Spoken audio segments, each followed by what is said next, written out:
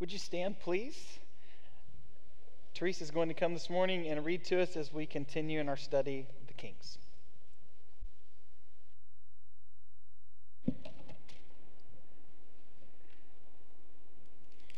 Jehoshaphat, son of Asa, became king of Judah in the 4th year of Ahab, king of Israel. Jehoshaphat was 35 years old when he became king, and he reigned in Jerusalem 25 years. His mother's name was Azubah, daughter of Shilha. In everything he followed the ways of his father Asa and did not stray from them. He did what was right in the eyes of the Lord. The high places, however, were not removed, and the people continued to offer sacrifices and burn incenses there. Jehoshaphat was also at peace with the king of Israel. This is the word of the Lord from 1 Kings 22, 41 through 44. Amen. Thank you. You may be seated.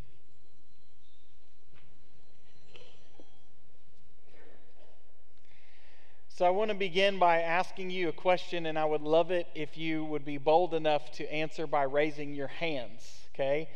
How many of you have ever been through a cotillion class? Are you willing to admit it? Okay, raising hands. I'm not asking you if you danced at a cotillion class, okay? Just asking you if you. It's interesting, in the last service we had only one hand that I could spot. It was one of our children. And I figured in this service there would be several more who have been through a cotillion class. I was a full-grown adult before I ever heard of a cotillion class. Had no idea what it was.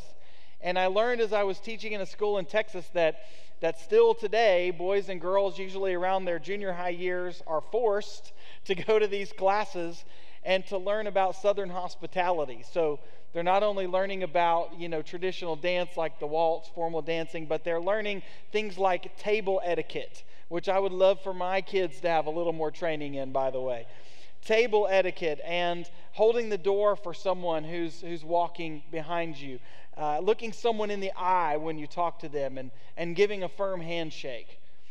Along the way, though I never took a cotillion class, I certainly learned some of those things from people who invested in me. And one of those things that's really been a frustration for me during this whole COVID era has been the handshaking thing. Now, I know some of you don't miss shaking hands since we haven't been doing it as much, but my grandfather always taught me never to refuse a handshake unless I was trying to send a message to somebody. And so you've probably had, as I have, that awkward moment where you go to initiate a handshake and the person comes back with the fist bump, and so you have that kind of, that moment for a second. It's awkward. And COVID's been frustrating, and it's changed even some of our social conventions. But things like cotillion classes, or the way your parents raised you, or your grandparents, or the investment that was made in your life by a teacher or a coach, those kinds of things are incredibly formative in our lives. And as much as we would like to think and believe that we are independent beings, individuals free from all of that, the truth is we are all products of the environments in which we were raised, the environments in which we were educated. We tend to think a lot at times like those who invested the most in us. And the older you get, you find yourself doing things where you say, I can't believe it. I do that too, just like my mom, just like my dad, just like somebody else. We are all products of those who invested in us. As we look into this period of the kings of Israel and Judah, we see certain patterns emerging, that they too were the products of their environment, and one generation had an incredible impact on the next generation. And you'll remember that we're at a period now in Israel's history where there is a divided kingdom. So we can say in the southern kingdom of Judah, once in a while we have some good kings. We have some good leaders who are godly, who are leading the people well, who seem to be completely committed to doing what is right in the eyes of the Lord. And in those seasons, even sometimes for multiple generations, you see people become a product of that kind of environment, and they too are following the Lord with their hearts. Up in the northern kingdom of Israel, on the other hand, read through the books of 1st and 2nd Kings, 1st and 2nd Chronicles. You will not find one king of the northern kingdom who is called good. You will not find one king who does what is right in the eyes of the Lord. Not only are the kings of Israel not pushing back against the darkness around them, they are full participants in it. And they are spreading evil and wickedness. And generation after generation comes and goes in the northern kingdom, and it seems like nobody is following God. But there are some bright spots in Judah. And this period has two of them in a row. Asa, followed by his son Jehoshaphat, both of whom did what was right in the eyes of the Lord. And through their leadership, their kingship, called people back to a faithfulness and a right relationship with God. And in the midst of it, also exemplified in their lives and character what godly leadership is supposed to look like. And these generations, therefore, became a product for at least a time of righteousness. And there was a difference to be seen in the land and in their culture because the people were following God. We might rightly say that as all of us are a product of the environment we were raised in, Jehoshaphat came from good stock. Today we're going to talk about Jehoshaphat's lineage, his leadership, and his legacy. And his lineage was one of good stock because his father Asa did what was right in the eyes of the Lord. If you read in 1 Kings 15, here's how Asa was described. Asa did what was right in the eyes of the Lord, as his father David had done. He expelled the male shrine prostitutes and all the idols his ancestors had made from the land. And listen to this sentence. Asa's heart was fully committed to the Lord all his life. This was Jehoshaphat's father, and he too became a king who did what was right in the eyes of the Lord. He came from good stock, a good lineage, and the investment that had been made in his life by a godly father paid off. We're told that Jehoshaphat was 35 years old when he became king, which is actually kind of old in terms of kings in the ancient world taking the throne. And might I just say that of all the kings that we study and talk about, that Jehoshaphat's name's the most fun to say, right? Some of you grew up saying, "Jump in Jehoshaphat." You might have gotten in trouble for that, because when that first started to be a phrase in American culture back in the 1800s, it was like a fake swear word. It was like gee willikers, right? Holy moly. Jump in Jehoshaphat. I can't help but think of Looney Tunes, Yosemite Sam, right? Jump in Jehoshaphat. He always used to say that. That's the best Yosemite Sam impression I have for you. It's a fun name to say, but it's a name that has deep meaning. Jehoshaphat means God judges or God governs. His name, like his kingship, is a reminder that God does care about what happens here on earth. He does involve himself in our affairs here on earth, and he cares about the way we display his righteousness, his justice, his character to the rest of the nations around us. God governs. God is just. He cares about us, and he wants his people to care also. Jehoshaphat lived out the meaning of his name, and he started strong, planning to keep this lineage, this strong lineage he had received, going. I love this passage from 2 Chronicles 17. As I've mentioned throughout this study, sometimes we have to go to 1st and 2nd Chronicles to get a little more information than 1st and Kings will tell us. 2 Chronicles 17, we find the efforts that Jehoshaphat was going to send out teachers into all the lands of Judah, teachers and prophets and Levites, with the word of the Lord, the book of the law, that they would teach others from place to place, city to city, village to village, about who God is, about how God loves, about what God expects from his people. And I love this picture of leadership, that Jehoshaphat was not sending out his emissaries to raise his own stock, to get glory for his name, to enhance his kingdom or his territory, or to amass more wealth or power.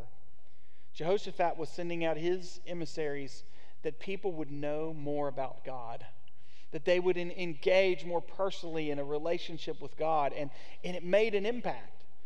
Not only did it make an impact in the lands of Judah, that the people were turning from their idols and they began to seek God more with their heart, but it also made an impact in lands outside of Judah, where we're told in verse 10, a fear of the Lord spread among people like the Philistines and the Arabs, because they too were hearing this message, this teaching about God, the God of Israel, and they laid aside their plans to come and attack Judah, to fight them, because they didn't want to mess with this great, mighty, powerful God, the God who created the world and everything in it, like we heard in the book of Acts this morning. And the message of who God is, how God loves, what God does, was spreading to the nations. Jehoshaphat came from a strong lineage. And his name is not only a reminder that God cares about what we do here on earth, and his leadership is not only a reminder of God's involvement in our lives, but this lineage he has is also a reminder that God imprints his name on his people. Those people who are called by his name have his name imprinted on their lives. And coming along with that is the responsibility that in whatever age we live in, whatever darkness exists in the world around us, that as his people, with his name imprinted on us, we would go into those places and we would be light wherever we go. There's a beautiful passage in the Gospel of John that talks about our lineage as the people of God in Jesus Christ. That it was Jesus who was the true light, who gives light to the world, to everyone in it, who was coming into the world. And as he came into the world, though he had created everything in it, he chose to put on flesh and come dwell among us, to be one of us. But even among his own people, he was not received. They did not receive him, even though he made them, even though they were supposed to be called by his name. They did not welcome or receive him. But to all who did, and those of us who belong to Jesus Christ, who are disciples today, who are following him, this is us. To those who did receive him, to those who believed in his name, he gave them the right to be what? Children of God. Children not who come from some sort of a human descent, children who are not made that because of human decision or a husband's will, but are born again, born of God, imprinted with his name because of what Jesus Christ has done for us. Just as Jehoshaphat modeled and people began to catch on to again, God imprints his name on us in Jesus Christ. And it is a lineage of faith that comes to characterize who we are as people, but also who we are as families, and who we are as a family in God, and who the people that we've been given responsibility to influence, who they become in light of those formative experiences they have with us, because God's name is imprinted on us. Watching the Olympics, it always amazes me to see just how much people are capable of from all over the world when they get to the top of their game and compete at that level. And I think about the lifetime of training and investment that has to go into an athlete of that caliber, that they would someday be able to perform on that level. And I think about in our own culture how we do the same thing. We want to see our kids be the best at whatever it is they do. We too will invest countless amounts of hours, money, travel long distances so that they can compete at the highest levels in sports, in music, in dance, whatever it might be. But what would it look like if that kind of investment was made into their spiritual lives? What would our culture look like? But even more so, what would our churches look like if we were willing to put that kind of investment into the spirituality of our children, or those for whom we've been given responsibility to develop them, to disciple them, so that they would be able to perform at the top of their game, not for themselves, but for the kingdom of God. Our lineage, our legacy, what we pass on, that kind of energy put into discipleship, bringing them upright, spiritual development. What a lineage we would have indeed. So Jehoshaphat had a great lineage. He came from great stock, but he also demonstrated great leadership. Again, we have to put together the book of 1 Kings and also 2 Chronicles to get all of these details. But Jehoshaphat had several accomplishments during his kingship. First and foremost, he did what was right in the eyes of the Lord. Just as his father Asa had done, he did not stray from them. He did what was right in the eyes of the Lord. He went and tore down the altars to Baal, the Asherah poles, the high places that, as his father was aging, had been rebuilt. He rid the land of the male shrine prostitutes that Asa had run off, but had come back. He maintained peace with the kingdom of Israel, which is not a small thing. This is a rare time where the southern kingdom, the northern kingdom, they get along for a couple of years. He had military victories. He fortified many parts of Judah against their enemies. And in ways similar to Solomon, God gave him great honor and great wealth. But what really stands out about Jehoshaphat's leadership is his godly character and the ways that he would seek the Lord first, even in the most difficult of circumstances. I want to give you a few snapshots of this from 2 Chronicles chapter 20. And this is an incident that happens when those nations, you remember for a while, the nations around them said, we're afraid of the God of Israel and all the things we hear about him, so we're not going to try to wage war against the people of Judah. Well, after a few years, several of those nations said, well, we might not be able to attack them one at a time, but if we all come together, maybe we could take them down. So Jehoshaphat gets word that the nations around them are conspiring to wage war. And there are these snapshots from 2 Chronicles 20 that give us a picture, yes, of Jehoshaphat's godly leadership, but also there are some great words in these texts that I hope will be meaningful for you today. 2 Chronicles 20, verse 12. Right up front, as Jehoshaphat hears that these nations are coming out to wage war against them, he prays, God, will you not judge them? We have no power to face this vast army that is attacking us. We do not know what to do. I love this, but our eyes are on you. I don't know how many of us have felt that way for the last 18 months or so, but I certainly have. Lord, there are many times where we do not know what to do, but may our eyes be on you, whatever we face. Jehoshaphat, I don't have any power to hold off this vast army. I don't know what to do, but our eyes are on you.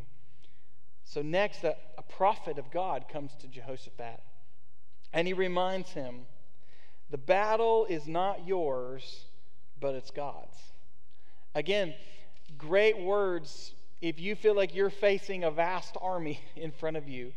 Maybe you feel like that now. Maybe you look to the future and you think, I know that I may be coming against something big. Or maybe you look back in the past and you remember the ways that God has walked you through difficult, hard battles then. And you say, the battle belongs to the Lord. It is not mine. The prophet continues, so you will not have to fight this battle. Take up your position, stand firm, see the deliverance the Lord will give you, Judah and Jerusalem. Sounds a lot like the book of Joshua here. Do not be afraid, do not be discouraged. Go out to face them tomorrow, and the Lord will be with you. And I love what Jehoshaphat does next. You'd think after this word from the prophet, he'd be so fired up that he'd give a pep talk to his army. They'd start the rallying cry. They'd start doing all of their military chants, ready to go into fight. But instead, what Jehoshaphat does is he calls the musicians. He calls the Levites, the singers, the musicians. He says, I want you in the front of the line. And it's going to be the musicians who are going to lead the way, praying and singing, give thanks to the Lord, for his love endures forever. And with those words, God's people went to victory. Jehoshaphat demonstrated great leadership. And as I think about them, these different things that we've seen, remembering him as a good king overall, I think we remember him that way because he wasn't perfect, but because he turned to the Lord first. He would say to God, I don't know what to do, but my eyes are on you. He would believe the promise. The battle is not yours, but it is God's. And whatever they faced, come what may, Jehoshaphat would say and pray and lead the people to sing, give thanks to the Lord, for his love endures forever. That's the kind of leader that I want to follow. I want to follow someone who's not faking it. Someone who doesn't invoke God's name only when it's convenient, only when it's good to hijack support, only when it raises the approval rating or it adds some level of personal gain, whatever it might be. I want to follow that kind of leader, and I want to be that kind of leader. God has to keep me in check about these things all the time. As a father, as a pastor, and by the way, this is not only the church I pastor and the church in which I work, but it's also my workplace. And I have colleagues and fellow ministers. I want to be that kind of leader for them. I want to be that kind of godly man wherever the Lord sends me. I want to be the kind of person who seeks the Lord first and whose relationship with God is evident in what I say, in my attitudes, in my actions, and in my very life. And just like you probably feel, there are times when I do that better than others. But this is the kind of person I want to be. This is the kind of leader I want to follow. And when Jehoshaphat sought the Lord exclusively, things went well. But when he did not, there were some things that came up short. And there were a few things that did not end well. And so as we move to Jehoshaphat's legacy, it's a mixed legacy. It is mostly good. Actually, it's mostly really good. But there are some areas where he came up short. And going back to our main scripture reading, we see this, what could be seen as just a little footnote in the middle of verse 43, is really important to understand his legacy. The high places, however, were not removed, and the people continued to offer sacrifices and to burn incense there. Have you ever set your mind to cleaning out a room, but when you got near the end, you just ended up shoving everything that was left in a closet or in a drawer? Done that before? Have you ever set out to read a book, but you only got about 3/4 of the way through and you never finished? Or maybe it was your Bible reading for a year. You set that goal to read through a big part of the Bible, maybe the whole Bible in a year, but by February or March, weren't doing so well. I'll really step on your toes now. Have you ever committed to a diet? And you think to yourself, boy, 2 out of the 3 meals of the day I do really well, but that third meal is tough. It's hard to keep everything in our lives perfectly in balance all the time. It's hard to always be successful at home and at work, physically, emotionally, and spiritually all at the same time. It's hard to be exceeding expectations in our jobs and in everything else, and also being healthy physically. It's hard to keep everything in balance. Maybe this example works best for Jehoshaphat. He's kind of like a parent who was really consistent and diligent with his first few children. But with that last one, he got a little lax. He got a little bit lazy. He didn't pay as close attention. And the high places that he had removed, that he had forbade the people from going to worship, he had torn down the altars, the idols, the Asherah poles, he'd removed it all. But the high places themselves were still left in place. And just like our own idols, the idols that we all have in our lives are always a temptation for us. The idolatry of God's people in the days of Jehoshaphat was still a temptation. And so the people went back to the high places. It was as if by not just tearing down those places completely, Jehoshaphat had left a little crack open in the door that idolatry could return, and it did. The people went back to the high places just like they had done during the days of his father Asa. They rebuilt the altars.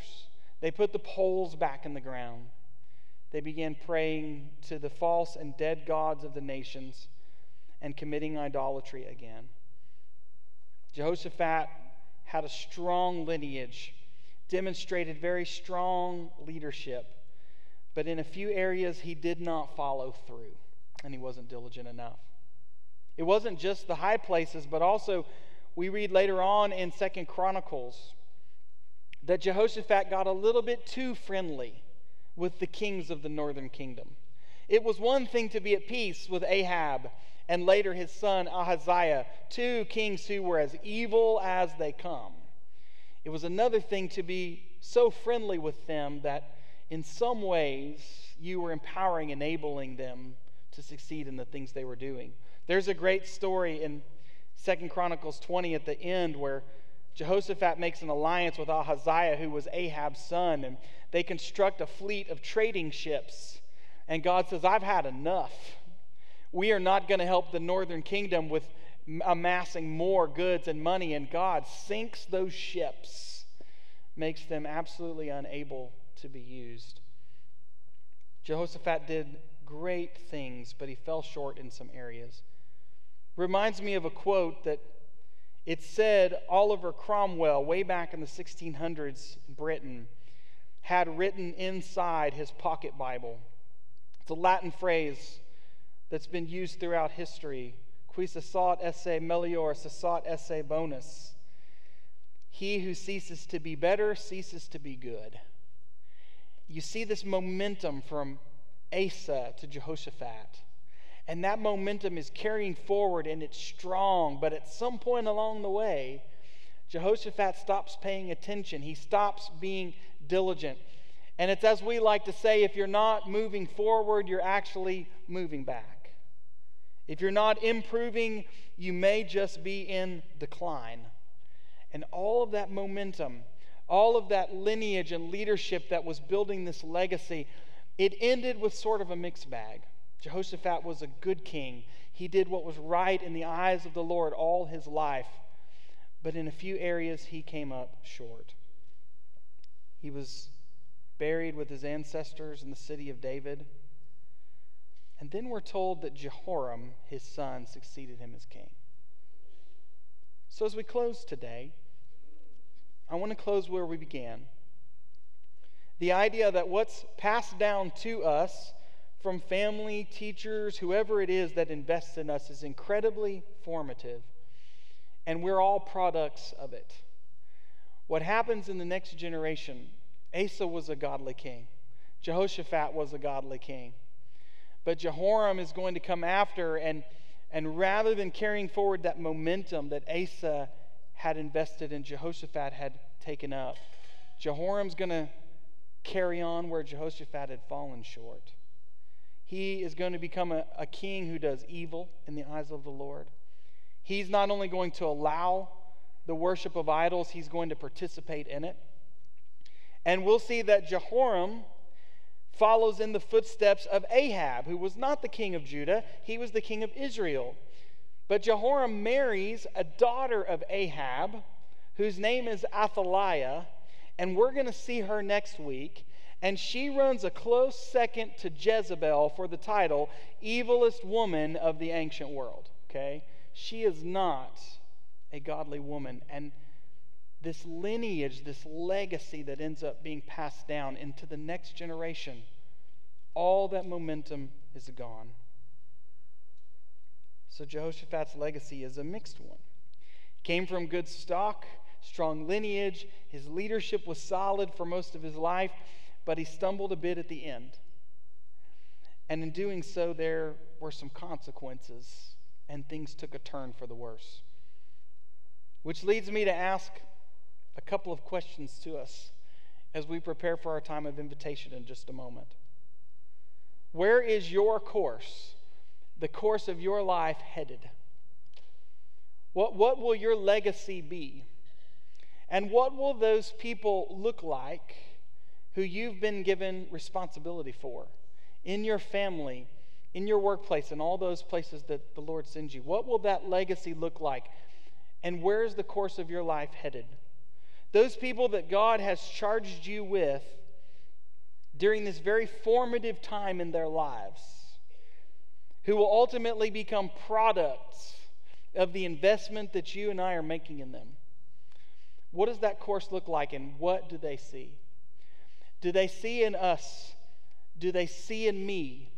Do they see in you people who have God's name imprinted on us, who believe that it is our responsibility wherever we go to be a light in the darkness around us? Do they see us as people who bear God's name sent out on His behalf, that wherever we go, it is our goal, it is our ambition to represent Him well, that when people see us and our character, they would see our Heavenly Father, they would see our Lord and Savior Jesus Christ. This morning in our 8:30 time, we had a child in this baptistry who said, Jesus is Lord, Jesus is King. Does the course of your life reflect that confession? Especially if you've made that confession in the past. Does the course of your life represent that Jesus is indeed your King? That you are a light in darkness because of the true light that gives light to everyone who has come into the world. God's name is imprinted on you.